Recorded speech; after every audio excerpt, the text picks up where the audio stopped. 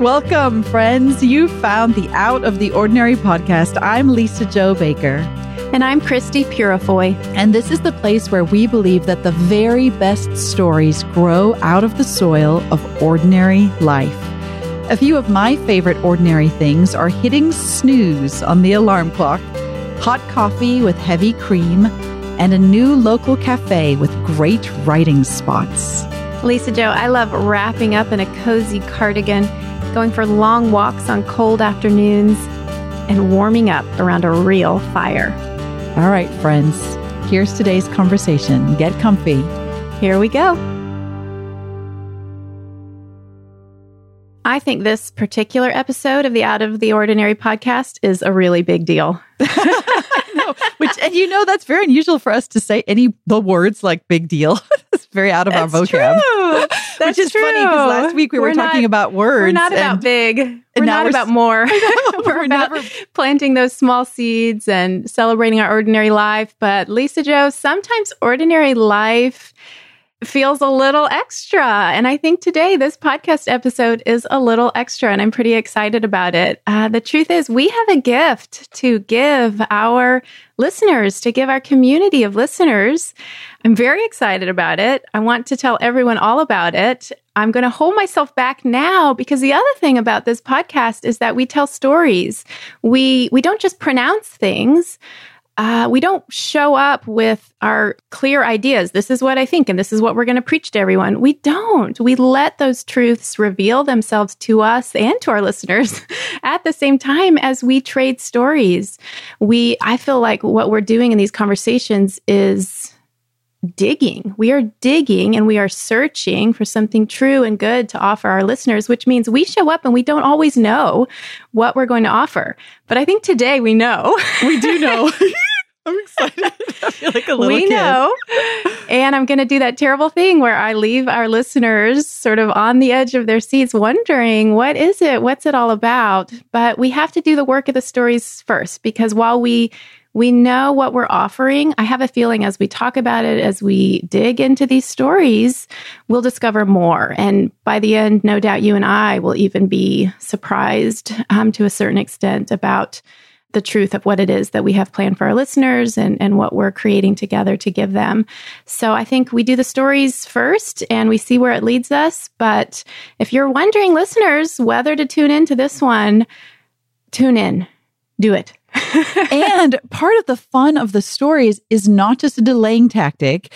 Inviting you into today's stories is really actually, what do the kids say today? The BTS, it's behind the scenes, because each of these stories was our own experience that led us to the discovery of what we want to give you at the end of this podcast. So the stories all serve a purpose, and we lived them out over the last few months. And now you get to experience them all here strung together. You can walk through each of these stories until you arrive at the conclusion that took us months to get to. You're going to get it in a condensed nutshell today. So that being said, we are in January right now, the beginning of a new year. But as we all know, if you're in the middle of a school year, it's the middle of the year. And I experienced that for the first time when I came to the States, the strange thing of a year that begins in August and ends in May and has December as this break in the middle. And the nice thing about having a break over December, especially when I was here for college, is that if it was long enough, I could fly home for Christmas. And that, of course, was always, everything about that was magical. One of Christy's words from last week, from our 15 favorite words. But it was magical for so many reasons, one of which is that I would fly out of the East Coast covered in a blanket of snow and ice and freezing cold. And I would arrive in midsummer in South Africa. I would get off the plane and I'd be so pasty pale, and all my family would be tanned and dark and having been out at the pool or the beach. And December and January is actually the South African equivalent of summer, seasonally speaking, but it's also their summer vacation for school. So it's their long break. They're off for several months. So everybody has traveled. They've taken their family vacations, and then I would arrive in the middle of it for Christmas.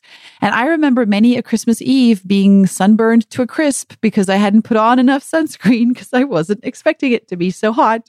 And we'd be in the malls, Christy, and they'd be playing, I'm Dreaming of a White Christmas while it's like 95 degrees outside.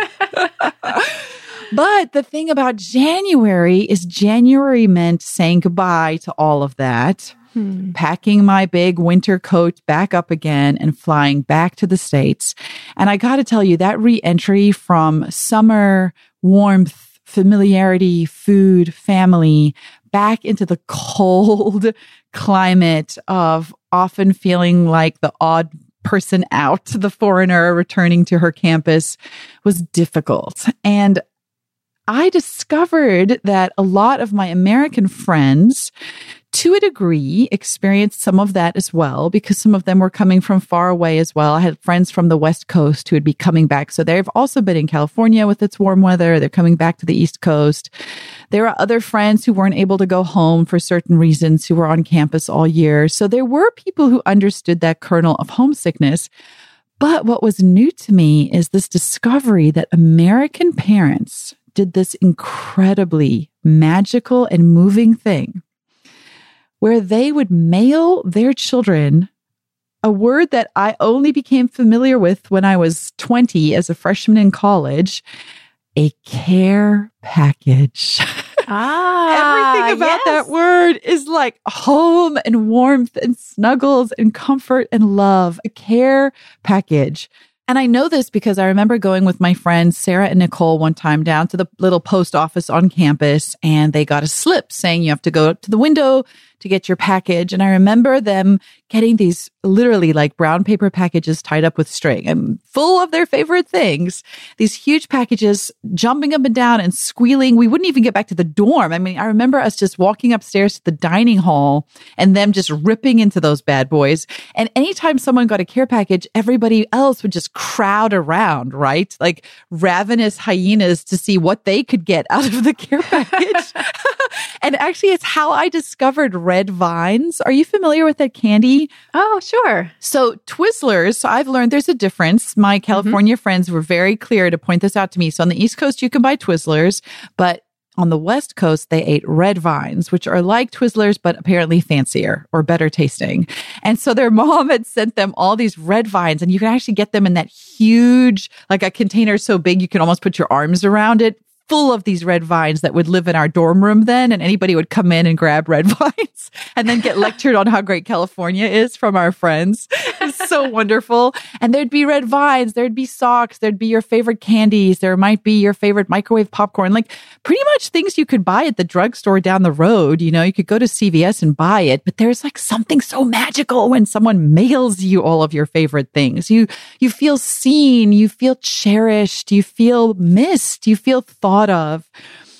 And of course, I live in South Africa. There's no way someone's mailing me a care package. It would cost hundreds of dollars. It wouldn't be worth it at all. But when I had been home for Christmas, I had told my father all about the magic and the mystery of the American college care package. And his heart, of course, as a parent, I understand now, had sort of felt that ache. And he had told me how he wishes he could buy me a care package and how he would send me one if he could. And it was a very sweet moment. And I remember one day he and I were walking in the mall and we were doing Christmas shopping. And South Africa is known for its incredible gold and diamond industry. And if you are ever thinking of buying an engagement ring and you happen to be in South Africa, that is the place you want to get it because you're going to get an incredible price and just stunning design. They just are incredibly gifted with their jewelry. So beautiful. And so one of our favorite things to do anytime we were in a mall was just when you're walking by jewelry stores is just look in the window displays because everything is lit up and it's so pretty. And they would do really interesting things with rings. In America, you tend to have a wedding ring kind of on a thin band and a diamond set up in the claws. I don't know if that's the technical term. It's very pretty. But in South Africa, often what they would do, even to this day, it's quite a popular style. The band is quite thick, so maybe half an inch thick. And often the diamond is actually set into the band, so it's flat. So if you were to run your hand across the band, there's no diamond sticking up. It's actually mounted in the body of the band in this very unique way. They have all kinds of ways of doing it. Sometimes the diamond will be surrounded by white gold and then in a yellow gold band.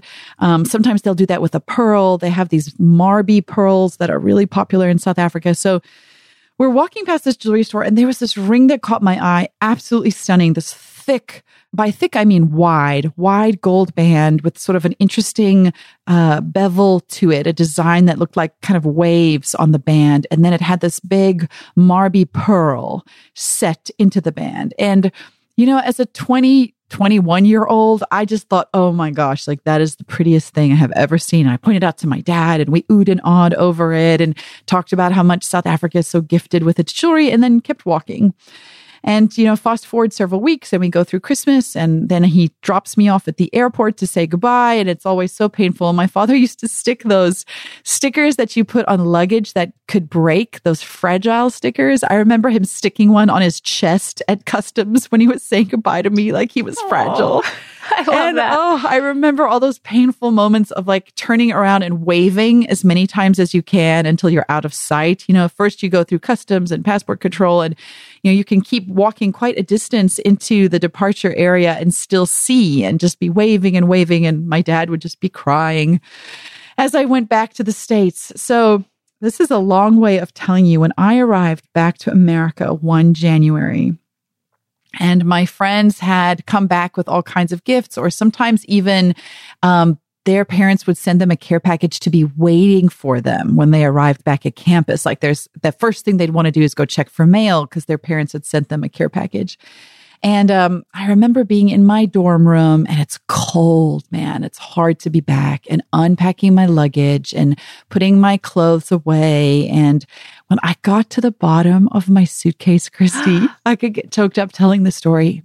There was this little brown package and a note from my father with this card. And he had written across the package in his black doctor's handwriting with his, quill tip pen. He actually has one of those ink quill pens, and he had written care package in big letters.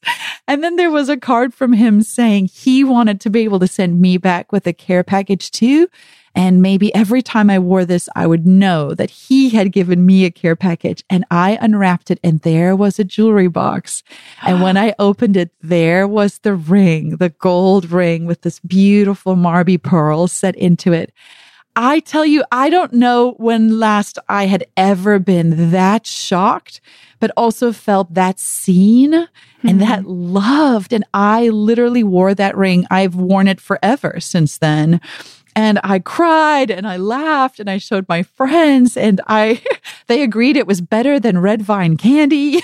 But it was that moment of having someone from home say, I want to send you something where you are, so you get to carry a piece of home with you. And to this day, when I hear the words care package, I can picture that brown paper and I know how it made me feel to receive it from home.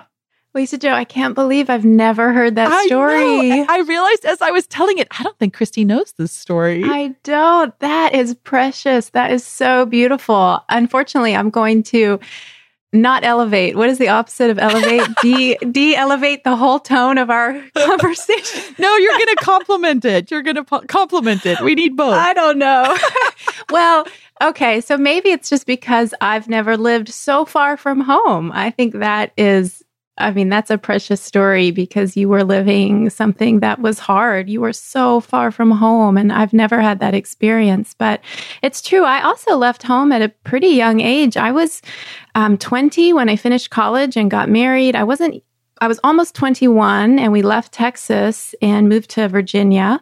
So I was young as well. And I can look back now and realize, as eager as I had been to leave and experience new places, as eager as I had been to, dive into marriage and a new life away from home, I too was often homesick. And we talk about food on this podcast a lot.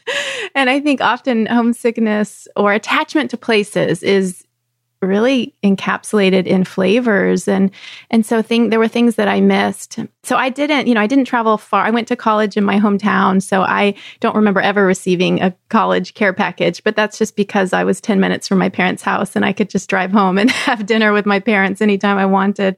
But once I did leave home, there were a few things that I would sometimes ask for. And I can remember 2 in particular. Okay. So the first is that I would always ask for a particular brand of coffee, but it wasn't so much the coffee, it's where it came from. So if we have any listeners who are Texans, then you will know my love for the H-E-B grocery store chain. Which I'm just going to point out, I did not know you pronounce that H-E-B. When I've seen people talk about it, I've always thought they're talking about Heb, like the Heb grocery store. And people say H-E-B. I literally, for years in America, thought the place was called Heb. It makes sense if you've never heard it spoken about, but no, it's H-E-B. And they have, like most grocery stores, I think, have their own branded products. But because everything about H-E-B is extra and special, their products are just the best. So there's this one particular coffee. Oh my goodness, Lisa Jo. Now, as I'm talking about it, I'm realizing I cannot access this right now, but there are people listening who will be able to listen to this podcast, leave their homes, drive to their nearest H-E-B and purchase my favorite Taste of San Antonio whole bean H-E-B coffee. Now they know what to bring you next time we're together. Yes. I love Taste of San Antonio coffee. I think it must have some cinnamon in it. It's been a while actually since I tasted it, but I think it has a little cinnamon and it's just so, so good. So my mom would send me Taste of San Antonio. My in-laws as well sometimes would bring that. And the other thing that you miss when you leave Texas is Bluebell ice cream. This I have heard you talk about quite a bit. Yes, I've mentioned this on the podcast before. I grew up not far from Brenham, Texas, which is the home of Bluebell ice cream. My father's favorite thing to do when we were growing up was to drive us over to the Bluebell ice cream factory and do the tour. I think because you would get free ice cream at the end. So that's genius. Win-win. But of course you cannot. I mean, maybe there's some way now to send ice cream in a special freezer pack through the mail. I don't know. But of course, my parents could not send me Bluebell ice cream. And the thing about Bluebell is that it's limited. Its geographic region is intentionally limited. So you can buy it outside of Texas, but not very far outside of Texas. And so when I was in Virginia then, and then later when I lived in Chicago, you couldn't get Bluebell ice cream. But I remember once when I was living in Chicago, so our listeners, you know this, our listeners know this, I love to plan parties and gatherings, and I think that's always been true. And so I got this idea when we were living in Chicago, and I realize now it was an idea born of homesickness. I mean, what else? I decided I wanted to give a party with a Texas theme. I wanted to have some sort of Texas gathering. And I told my mom about that. And she sent, I really feel like it was the equivalent of a care package. She sent a box and I opened it up, completely unexpected. And inside were decorations for my Texas party. Oh, that's awesome. I know. So she'd included this print of a barn with all the Texas spring wildflowers around it. It had some faux flowers, and the faux flowers were the bluebonnets and Indian paintbrushes that are everywhere in the spring along the highways. And also 2 cleaned out, emptied Bluebell ice cream containers. Now, the containers for Bluebell ice cream are really iconic. So if you've never seen them, you would just think, why would she send you a ice cream cardboard container? But they're just very special. They don't look like any other kind of ice cream container. So they're just clearly, obviously Bluebell containers. They have these they would do this thing where the lid would have a different color rim, and it would signify their most popular flavors. So the vanilla, which of course is always going to be one of the most popular, would have a gold rim around its lid.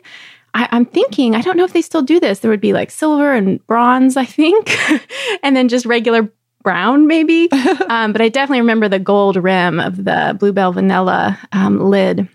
So she couldn't send me ice cream, but she could at least send me the containers that I could use for whatever, to put flowers in or serve other snacks in, or whatever I wanted to do. Lisa Jo, I think if I went looking in my cupboard downstairs, I'm sure of it. No, I could go down right now. I can show you. I still have those Bluebell ice cream containers. Oh my goodness. Wow. What did you use them for at the party? Did you fill them with something, or were they just decorative? I don't even remember. I do not remember. I know we had barbecue, and I probably just had them on the table as like a centerpiece. I think I probably put the faux Texas wildflowers in them. I should look for a picture. It'd be fun if we could include that in our behind the scenes email or something, but I don't remember. And yet I still have those containers, which tells you that it meant so much to me that even though they are just old ice cream cartons, I've never gotten rid of them. I love that. I love that because, see, we're getting closer to revealing what it is that we are creating for our community, because this idea of sending something from home that means a lot to you. For us here on the podcast, when we think about what is home to this community, we really do think about the Maplehurst Black Barn as being home. And for the nearly year and a half Christy and I have been doing this podcast, what we've talked about more than anything is this idea of wanting to have people inhabit the actual space with us. And really the corollary is, if you can't be here, what is it that we can send to you? What can we give you from home so that you can open it up and feel like, oh my gosh, it's something from the Black Barn. And, we have an actual word for that in South Africa. When you send something, when you take food with you from home. And so a care package is something you send to somebody from home. But then if you're traveling a distance, so back in the day, before there was rest stops all along the highway every few miles, I remember traveling in South Africa in my childhood where there was nothing. And I'm curious if it was like this in the States, because what we would have, if there was like a sign for a rest stop, either it'd be like a gas station and all it had was gas. There's nothing else there. Maybe a toilet if you're lucky. But often there would be these little signs that showed a picnic area. Like it would be an actual road sign and it would show a little umbrella and some chairs. And then if you pulled over, that's what there was. Like there would be like wooden tables and little chairs. Sometimes it's like those cement stools, that you can't move, that are just built up as part of the table. And then you could stop there and essentially have your food, like stop for your snack. And I remember, it's funny, the memories that stick with us, how vivid this is. So my grandmother, so my dad's mom, she grew up on a huge sheep farm, and that's what they lived on my dad's whole life. And she helped her husband farm. And, she's of the generation where you did everything yourself, like sort of those pioneer folk, right? You bake all your own bread, you raise your cattle and your chicken, you milk your cows, you make all your own food. Like when you're out on a farm, there's no going into town like 45 minutes to an hour away in a car. But before you had cars to go in, it was even a longer drive. So she was of the generation where you made everything yourself. And so I remember her packing meals for us when we would take road trips, and she'd be with us. And there's this, it's so funny, the picture I have in my mind. I can literally picture it, Christy. Like you can picture your Bluebell containers. She had this big white Tupperware that was like a huge rectangle, and she had made finger food, and it was these little chicken salad sandwiches cut into triangles. I kid you not. And then in order to keep it fresh, I'm guessing, or because it was just beautiful, she had cut up like shredded lettuce and sprinkled it like around the sandwiches. So when you opened up that container, it's like this beautiful work of art with these little finger food and the shredded lettuce and baby tomatoes placed around. And we would sit at the rest stop in the blazing sun and eat this meal that has this very unique name. In South Africa, they call that, literally translated, food for the road. So food that you eat on your journey. And the word for it is padkos. Pad means road and kos means food. So it's road food. But it's essentially food for the road. So you would always pack padkos. You would take it with you. And it's the word, even if you are English speaking, there's one of those words that's just worked its way into the vernacular. So it's an Afrikaans word coming from the Dutch originally, but English speakers use it all the time as well. And everybody knows what it means. It's padkos. And so even as a child, then if you were going on a sports trip or a school camp, then your mom would send you with padkos. The teachers would tell you, make sure you pack your own padkos. You need to have food with you to take with you from home. And so when we started thinking about this community, these were some of the ideas in our mind, care package, padkos. We want to send something to them. And it's funny because these were some of the words we were playing around with when we were thinking of what to call what we're sending you. And I thought it was so funny because I had told Christy all about padkos. I told her this whole story. I shared this word. I said, do you think it's too obscure for our community to get hold of? And I love how when you told John about it, what his response was, what he was like, oh, that's like, I'll let you tell it. Right. It's so funny. That's right. He immediately said, like Limbus? He was thinking of the elven bread from the Lord of the Rings, bread, way bread that the elves carry on their journeys and they share with the hobbits, and how, what is it that Legolas says, one bite is enough to keep a grown man going or for days or something. And the hobbits, of course, have like gobbled all their Limbus. I know they ask, I think like Pippin asks Merry, how many have you had? And he's like 6. Right. So he heard padkos and thought of Limbus, which was lovely. We thought, well, maybe we call it that. But yeah, how did we? But we didn't. Long story short, we didn't. Why not? I'm trying to remember. Well, we wanted it to be something where the word came already packed with meaning. And so for me, padkos already has like a whole history behind it. But if you don't have access to that history, it's harder to understand what it means. And Lembas we liked too, but we of course felt like, well, maybe it's too married to Lord of the Rings and we're not trying to claim that kind of status for ourselves. And I think we kept coming back to when you visualize a care package, the picture, like we kept coming back to what the mental picture is. That's right. Of what you are unwrapping. And so we landed on this very visceral image that we think captures the feeling you get when you imagine essentially Lembas, padkos, but really a care package from home. Close your eyes and see if you can picture this. The paper is brown and slightly glossy. It reminds me of the acorns I can't help collecting in my pockets in the autumn. The string is also brown and looks like any old twine from the hardware store. But when I reach for it and pull, I'm surprised at how silky it feels. The twine I keep on a roller in my garden shed is rough and scratches my hands when I use it. But this is a pleasure to hold, as if it has been waxed. Someone has taken her time wrapping this package. This is no ordinary paper. This is no ordinary string. This is a care package from the Black Barn Collective. And the care package is called? Paper and String. The best name ever. You guys, we have created for you a virtual care package that comes from the Black Barn with love to all of our listeners. And it is called Paper and String. That's right, Lisa Jo. And I think what makes this so special for me is that this is a gift from us to our listeners, but this is a gift from a community. This place, the Black Barn, why we talk about it, why we love it, why we share it with others is because we feel like it's a place, like it's fertile soil for community to grow. And a community has begun to grow in this place. And so this care package, this paper and string that we want to send our community each month isn't only made by me and by you, although we've had a lot to do with it and we've written things for it and shared things in it. But there are others who are a part of creating this. So it's a community offering. It's not just a Christy and Lisa Jo thing. And to me, that feels like the right next step. If this is a community that we're committed to growing here through this podcast and at the Black Barn, then it makes sense to me as well that the care package, that paper and string would be created by more than just than just the two of us. So the podcast we create, but Paper and String we create with others, which I just love. And it's not just a newsletter. That's one of the things we want to really highlight for you. It isn't just another email newsletter.